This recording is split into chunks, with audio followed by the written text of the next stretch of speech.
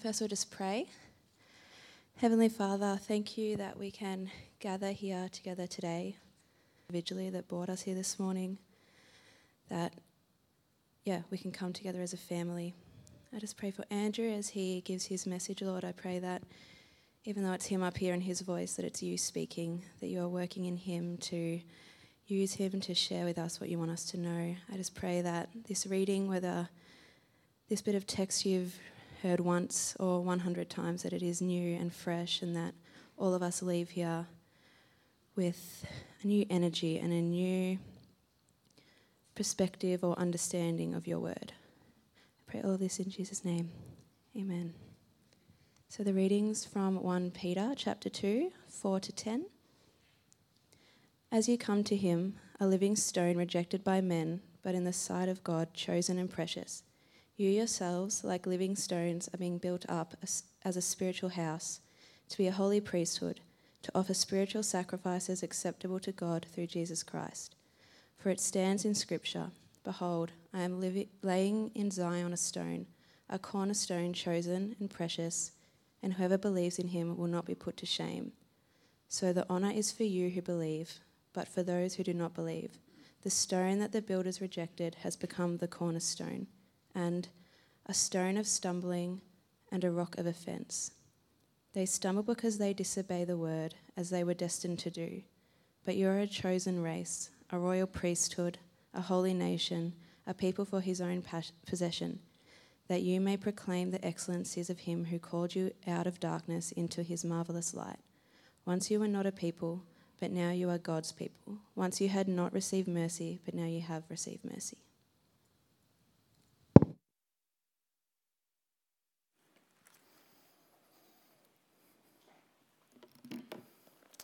Thanks, Peyton, for that.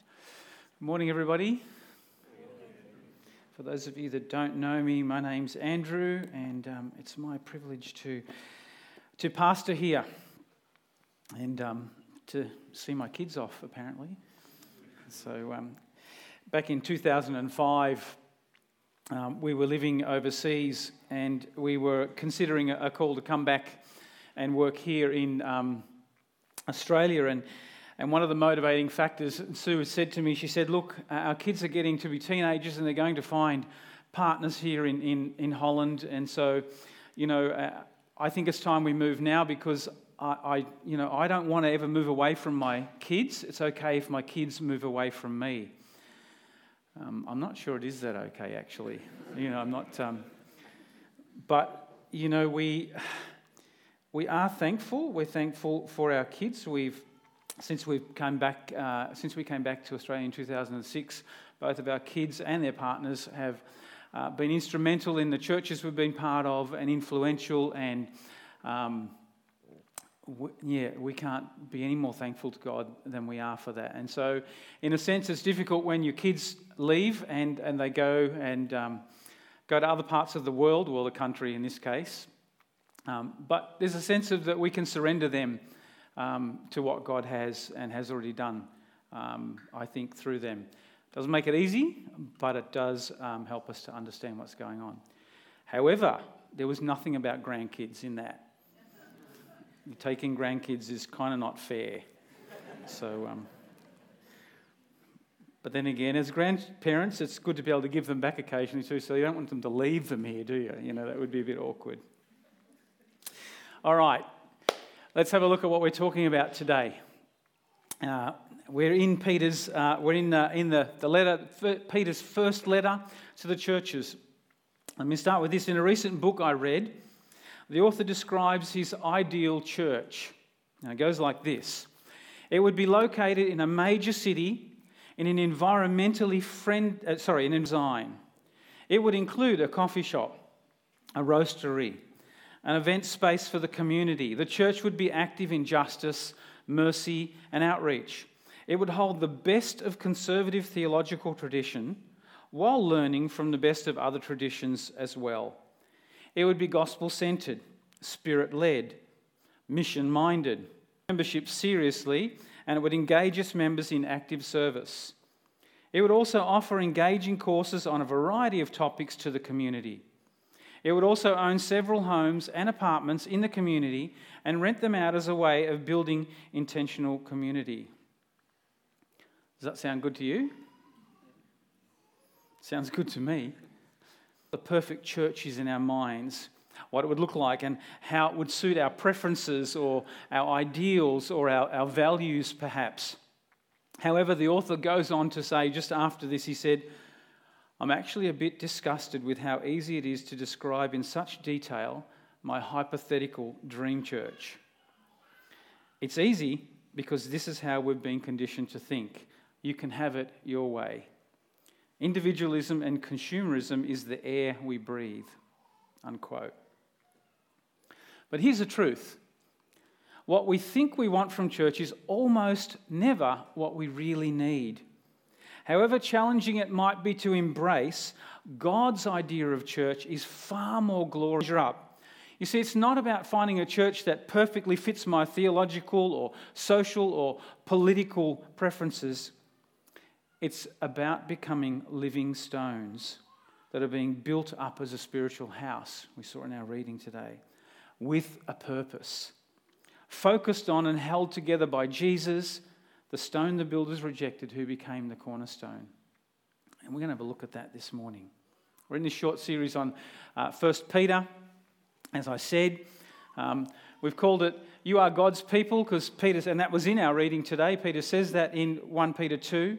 He's writing to followers of Jesus who are scattered around 5 provinces in Asia Minor, current day Turkey.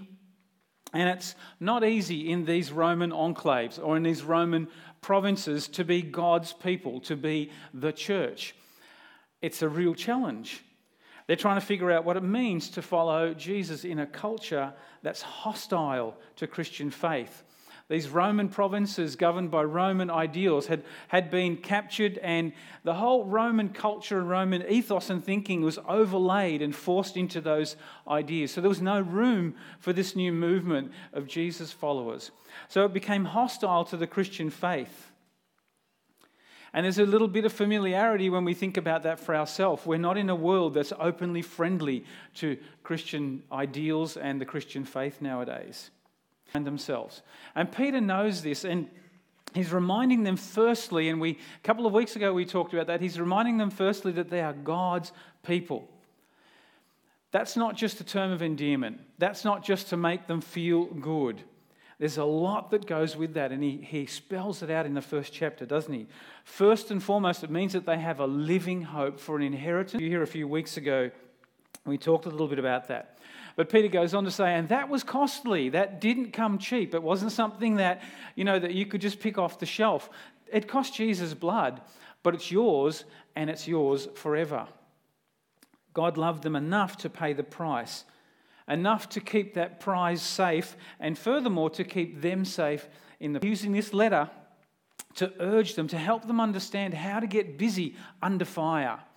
When you're under attack, when you're under pressure, how do we get busy? How can I encourage you to get busy under fire? And he begins by talking about holiness, and we talked about that a couple of weeks ago.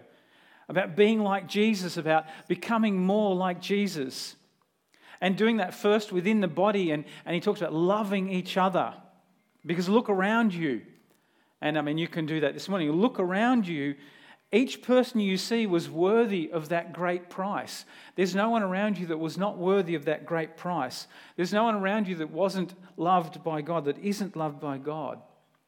So he says, as individuals, love each other, live holy lives, becoming like Jesus.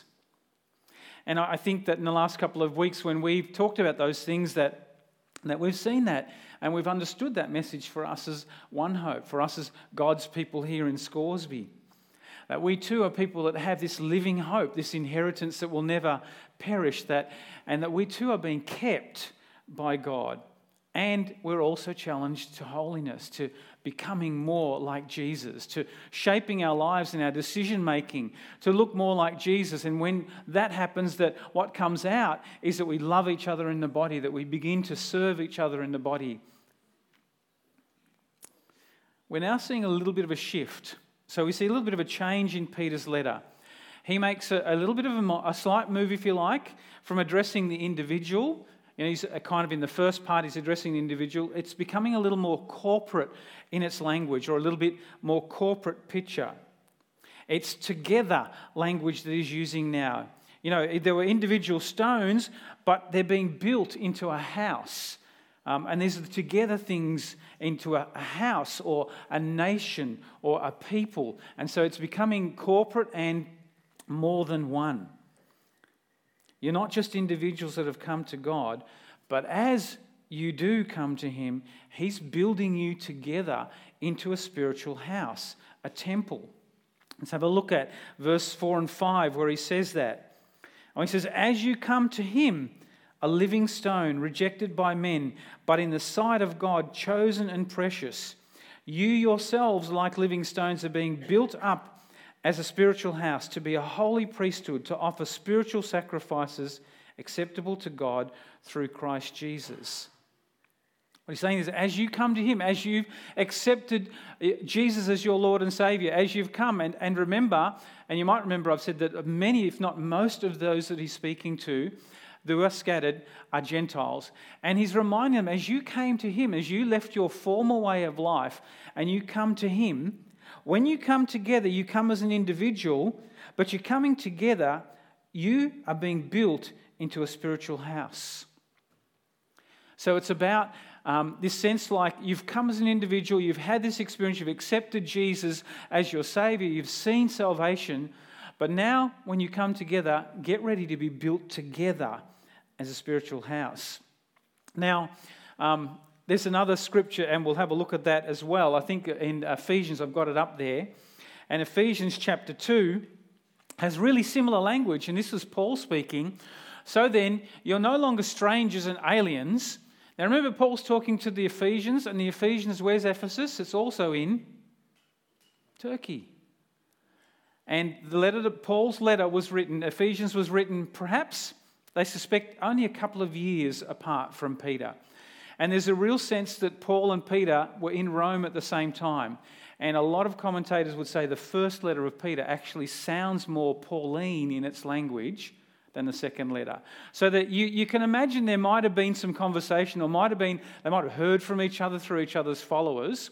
And so you see this, you're no longer strangers and aliens, but you're fellow citizens with the saints and members of the household of God, built on the foundation of the apostles and prophets, Christ Jesus himself being the cornerstone, in whom the whole structure being joined together grows into a holy temple in the Lord. In him you also are being built together into a dwelling place for God by the Spirit. There's some similar stuff happening there. There's a sense where Peter is speaking to the Gentiles, or to the listeners to the letter, to the 5 different churches, and perhaps Paul did the same and saying, hey guys, you understood what Jesus did for you. You've understood that Christ has called you into a relationship with him, that he's given his life for you, and that you now have that inheritance. But wait a minute, he's building you into something. It isn't just about you. And then Peter talks about those spiritual sacrifices. What are spiritual sacrifices? I was wondering, what did he mean by spiritual sacrifices? Well, the language to them would have been specific. They understood that when people came together, there were sacrifices, and they were not human sacrifices, they were animal sacrifices back then. And those animal sacrifices were what happened in the temple. And Peter's saying, you're now going to come with spiritual sacrifices. And in a sense, what he's saying is, you're coming and offering yourself now as a spiritual sacrifice. Think back to Romans, where Paul said in Romans, to offer yourselves as a spiritual sacrifice to God. So there's this sense we're saying you're individuals, but now you're coming together as a body. And this picture, the temple, is full of meaning for them, the listeners. Here's what they knew. When Adam and Eve sinned, God kicked them out of the Garden of Eden. And there was no way that sinful humans could live in God's presence. God is so holy, he couldn't live in the presence of sin. We know that from the Old Testament. But what God's people discovered was that God still chose to live with them. And he first did that in a tabernacle. You remember the tent they would set up with the ark would be set in the tabernacle. And then in a more permanent structure, the temple, they had the holy temple. And the temple is where God lives with imperfect people. That was the whole reason for the sacrifice. It was only made possible by sacrifices which somehow dealt with the problem of sin. And the temple was where God lived with his people. It's where God showed his glory. It's where God's people worship. It's where he deals with their sin. As Peter writes this, and it's hard for us to understand what it might have meant for them. But as Peter's writing this, the temple is still standing in Jerusalem. It's probably in its last years. It's completely destroyed in about 70 AD, and this was in about 65. But it's still there. They still know the temple. The picture of the temple is really vivid for them. But they've received the gospel, and something's happened. The temple is no longer where God lives with his people anymore. It's changed. Peter speaks of the church, God's people, the ordinary followers of Jesus who are bound together in Christ. That's the new place where God lives with his people. Jesus spoke about that when he talked about the Holy Spirit indwelling us. They now are the temple. And it's going to be a good building, not because they've got it all together, but because it's being built with Jesus as a cornerstone. And why is this cornerstone? It made me think of Uganda. Now you might think, why would that make you think of Uganda? How many of you have been to Uganda and you've built a house with us in Uganda? All right, we've got to fix that. We need, But in Uganda, we build our houses with these big mud bricks. But we have what you call the corner brick, and the Africans call it the corner brick. And it's a corner brick, but it doesn't only do corners. And it is like if a brick is this long and this wide, the corner brick is this long. And the corner brick is what must go down first. That's the one that we set the line off for the level of the wall. But what it also does is it locks in that wall with this wall. And what it also does, they use it for internal walls. They use a corner brick to start an internal wall because it locks the internal wall with the external walls. Without the corner bricks, the whole place... Now, we discovered this because in 2009, we had some rogue builders. They were not us. We had some rogue builders that built an internal wall in house number 2 and didn't put any corner bricks in because they couldn't be bothered. They ran out. And so that whole internal wall, you could just push it. And if you gave it a push, it would fall over. Without the corner bricks on the corners, A, the level's not right, the integrity of the house doesn't work, and the walls just rock all over the place. You can have fantastic other bricks. Without the corner bricks, it isn't going to work. What a fantastic picture. That really made me understand it. Jesus is the cornerstone. Jesus is the integrity and the true level of the church that Peter's talking about, and this church. It keeps it bound together. It keeps it solid and stable. Even though all the stones are a little bit different, and in this church that's true as well, and I'm sure it was there, different ideas and maybe a bit of a different shape. And if you go to Africa, there is no one brick that's the same as the other brick. Because somehow the mould got a bit shorter. Who knew? Somehow the sloped down like that, and so that's okay. They just put more mortar in there, But every brick was different, but held together by the cornerstone. And that's the picture that Peter is painting here for them. With Christ as the cornerstone, you're being built together, and that's what gives you integrity. That's what gives you true level and true north. Well, what does this mean for us as God's people, as One Hope Community Church? Well, God is building this church using us bricks, us stones, if you like. With Jesus as our cornerstone, the structural integrity of our building, the one who binds us together and keeps us from falling over, is Jesus. This church is where God shows his glory and where God's mediating agents in the world because of that. God has taken many different stones, right even in this church here. Some are slopey, some are shorter, some are taller, some are wider. And with Jesus as our cornerstone, we fit. It works. Who knew? We're all different, but all needed. The building stands and is effective because Christ is the cornerstone. We share Christ in common. He's the thing that locks us together. And we can be different. It's okay to be different. But He's building us into a spiritual house. This is a big deal. As our lives interlock together as a group of believers, God inhabits us. He lives amongst us. And what's more, He chooses to live amongst us. How good is that? We can't expect this if we're isolated and alone. God inhabits us collectively. His glory and His presence show up as we're being built together. As we manifest to each other, as we serve each other, and then we manifest to the community who Christ is, and then to the world. We together are at the very heart and the centre of God's activity of the world. And Peter's trying to help them to understand that and trying to help us to understand the same thing. And we can see in our text that this is no accident. It's not kind of, well, you're together now, so, here we go. It's not a coincidence. Verse 9a says, but you're a chosen race, a royal priesthood, a holy nation, a people for His own possession. It says that they were chosen, that it was intentional. And when I think of us as a church, I sort of think, did you just come here because you lived close, or your mates come here, or which are all not bad reasons. But what we need to know above that is that we are a chosen people, that we're a royal priesthood. They needed to know that. They were chosen, they'd accepted Christ. And unlike those who'd rejected Christ as the head, and he talks about that in there. He says, behold, I'm laying in Zion a stone, a cornerstone, chosen and precious, and whoever believes in Him will not be put to shame.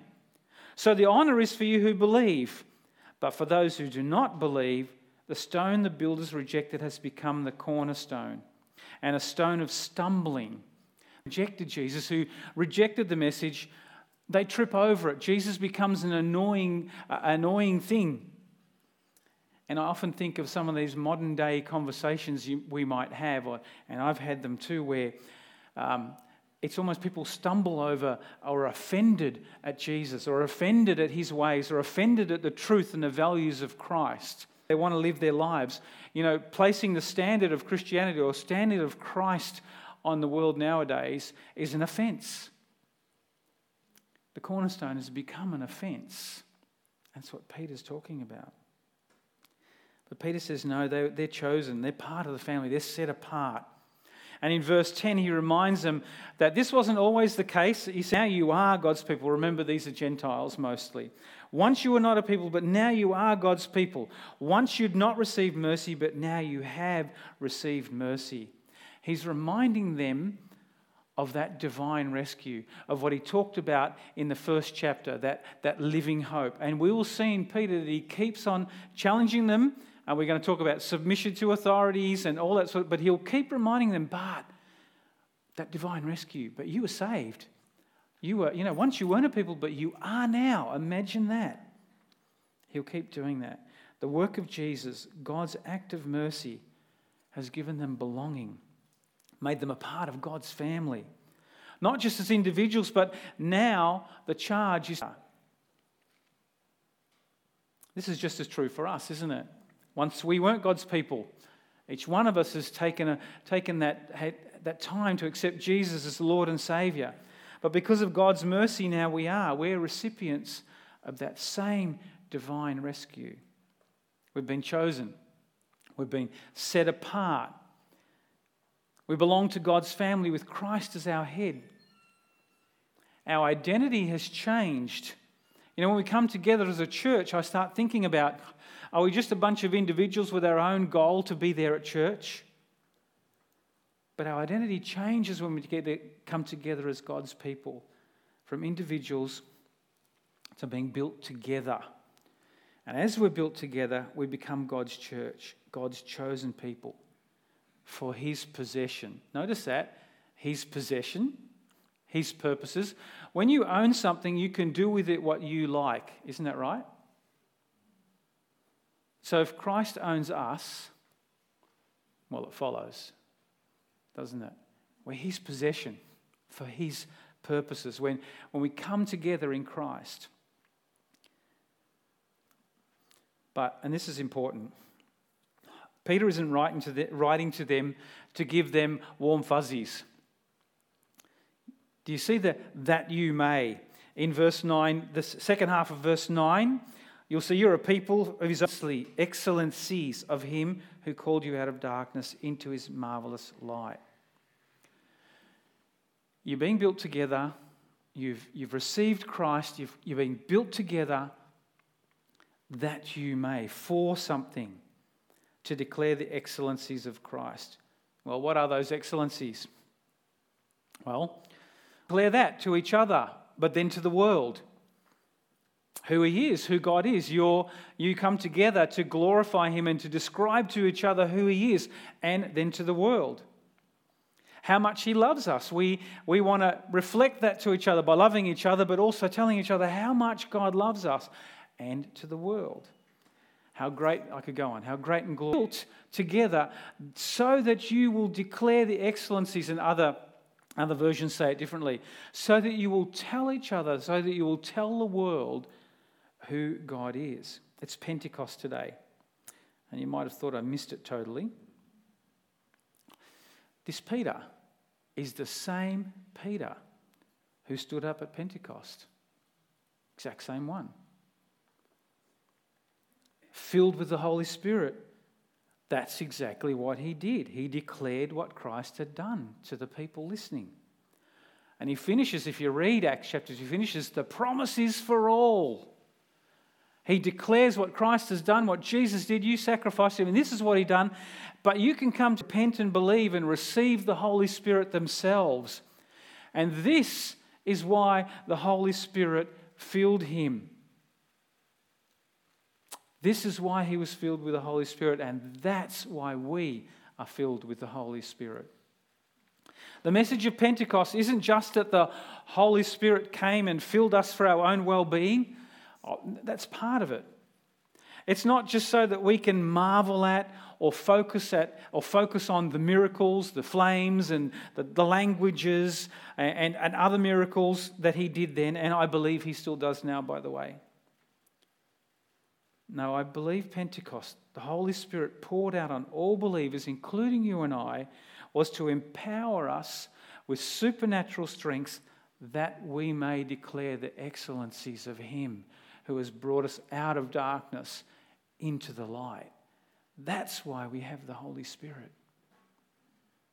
If you like, it was to empower the launch of the good news of Jesus into the world as they knew it then, and for us now. Going as communities, establishing new communities and growing new communities everywhere. God's people, the church, everywhere. And if we read on, we can see, if we read on from Acts chapter 2, from Pentecost, we can see that God did that. By the Holy Spirit's power, he started building his church. His people, once you weren't, now you are, they were filled with that same Holy Spirit to go on and declare those same excellencies. And Peter's now, that same Peter now is writing this. And he's telling the exiles exactly the same thing. He said, that's why you are a community. That's why you are God's people. That's why you are the church. That's why you need to be the church, because this cannot be achieved alone.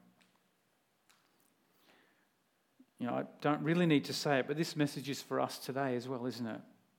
We're being built as a community. We're God's chosen.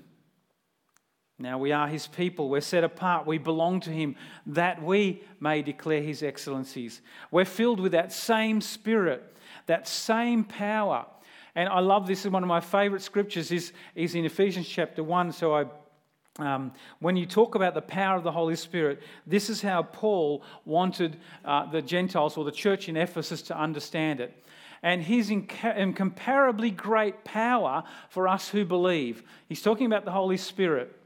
That power is the same as the mighty strength that He, God, exerted when He raised Christ from the dead and seated Him at His right hand in the heavenly realms. That's a lot of power.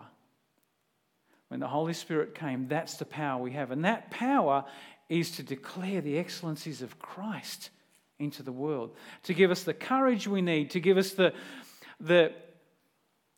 strength we need, to give us the guts we need to go and do that, to give us the sense to figure out what we understand, to give us the courage to love one another and to love the world and to do that. We need the power of the Holy Spirit for that.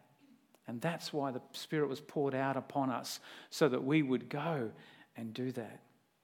As God's people, we're all different, with Jesus holding us together as our cornerstone, our head. We are a church filled by the Holy Spirit so we can declare His excellencies. And it begins in here to each other, and then it goes out to Cavell, and it goes out to your neighbours, and it goes out to the community you live in, or the school that you're at, or the workplace you're at, and it goes all the way to Uganda, to Rwanda, to wherever we find ourselves. That's how the Holy Spirit works. That's how the Holy Spirit builds us as a community. And this is something none of us could achieve by ourselves.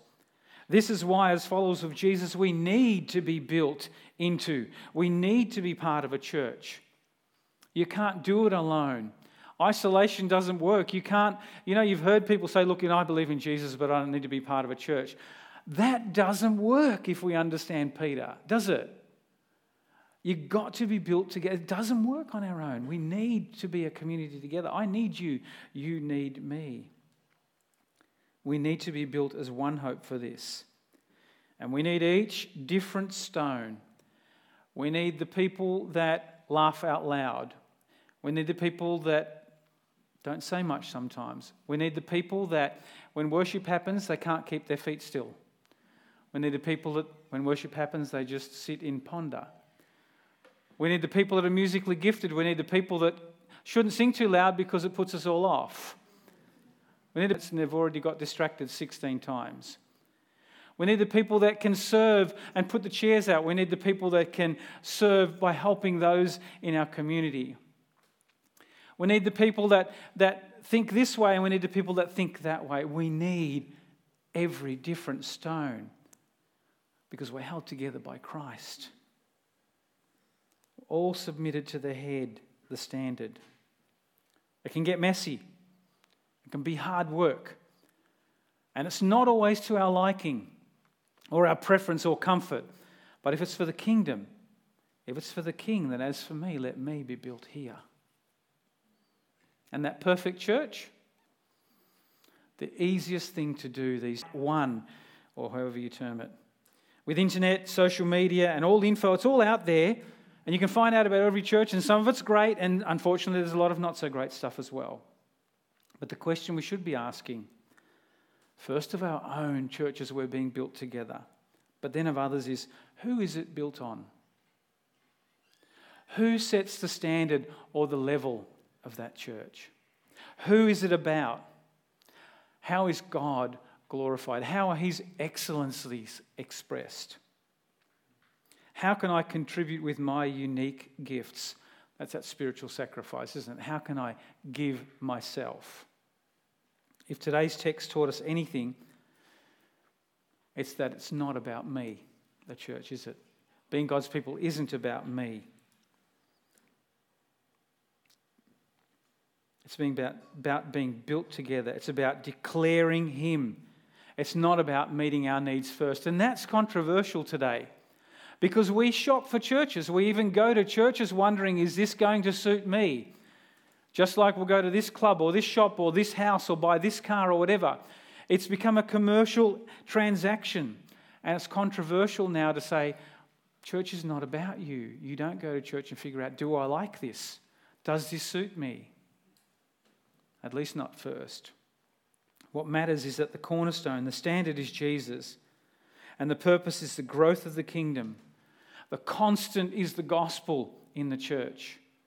And that people of all generations and all demographics and all social settings will get to hear of His excellencies. Will experience them right here. We don't do that all the time, do we? But That's what we're called to do. Each of us is imperfect, but we're being built. Did you notice that the word is being built? Oh, there's some relief in that, isn't it? Because that means it's dynamic. It means it's still happening, that God is still doing it with me and still doing it with you and still doing it with us. We're being built. So we're learning, we're getting to learn along the way. We're getting to surrender to Christ and become the church that He's called us to be. There is no perfect church. Remember, different stones.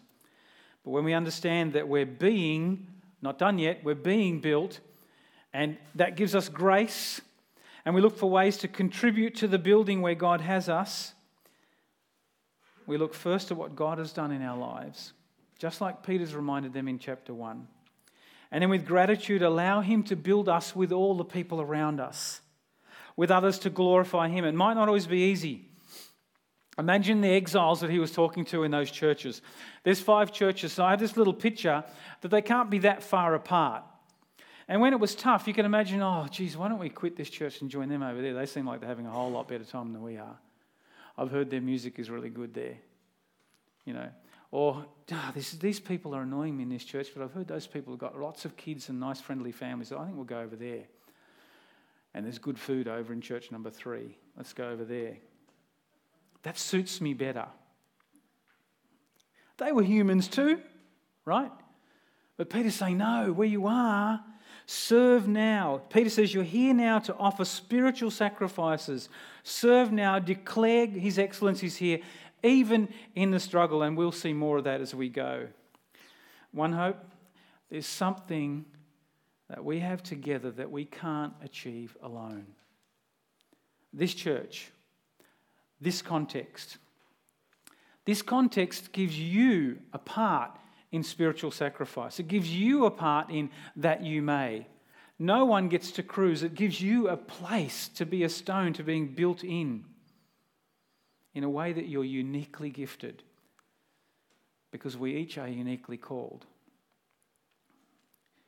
We've been empowered here by the Holy Spirit. I'm speaking to us as One Hope. We've been empowered by the Holy Spirit to declare who He is and what He's done and what He's doing to those sitting next to us first, and that's important.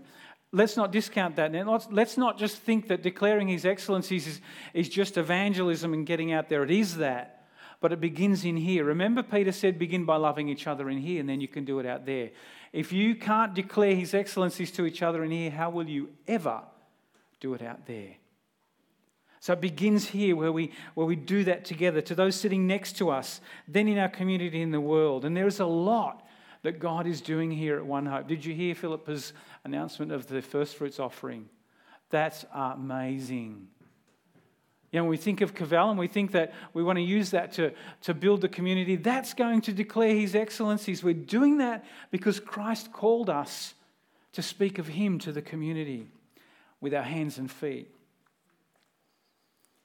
Welcome to One Hope lunch a few weeks ago. We had 16 or 18 people. Our partnership coming up soon. We've got people coming, and God is growing us as a community, building us into a house. With our youth and our young adults. Did you see how many young adults were up here? The church nearly empty. It's like when the kids, remember the times when there was stacks of kids and the kids went out to think, and we thought, who's left? God is doing amazing building here at One Hope. And there's exciting plans that God has led us to with Cavell. And there's so much more I could go on. This is all not to make us feel good.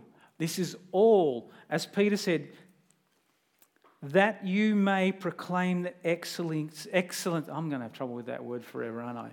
Excellencies of Him. How cool is it? Youth, young adults, first fruits, partnership, kids, Cavell, all that's great, but it's given to us in our built together community so that we can declare who Christ is to the world. That's what it's for. How cool is that?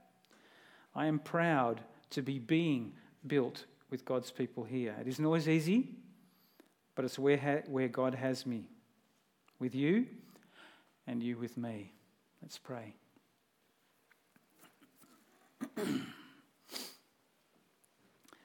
Lord God, we thank you for your word, as we do always, that it enlightens us, it reveals more of you to us, it helps us understand and stand still and recognize just how great you are, God, how much you've done for us, how you love us, how you've always loved us and will always love us, but how you challenge us and call us to be, that we remember that you poured out your Spirit so that we would have the power to do that. That we have living in us that same power that you used, God, to raise Jesus from the dead. And that same power is to empower us to be people that declare who you are to the world. That grow your witness and grow your kingdom in justice, salvation and hope to a world that's missing that. Holy Spirit, we invite you to continue to do your work in us and fill us. God, we ask you to continue to build us as a spiritual house here in Scoresby, to help us understand where each stone fits, to hang on to you, Jesus, the cornerstone, that we're owned by you, that we're your possession, called by you to give glory to you in the world around us. Lord, thank you for that privilege, Lord. Help us to understand what that looks like practically. It's all very well to talk about it in a sermon, but help us to understand what that looks like tomorrow morning in our next life group meeting, in our next youth group or young adults meeting, in our next Cavell, our breakfast club at the school or whatever we are. Help us to understand how to give that hands and feet. Build us, Lord. We pray in your name. Amen.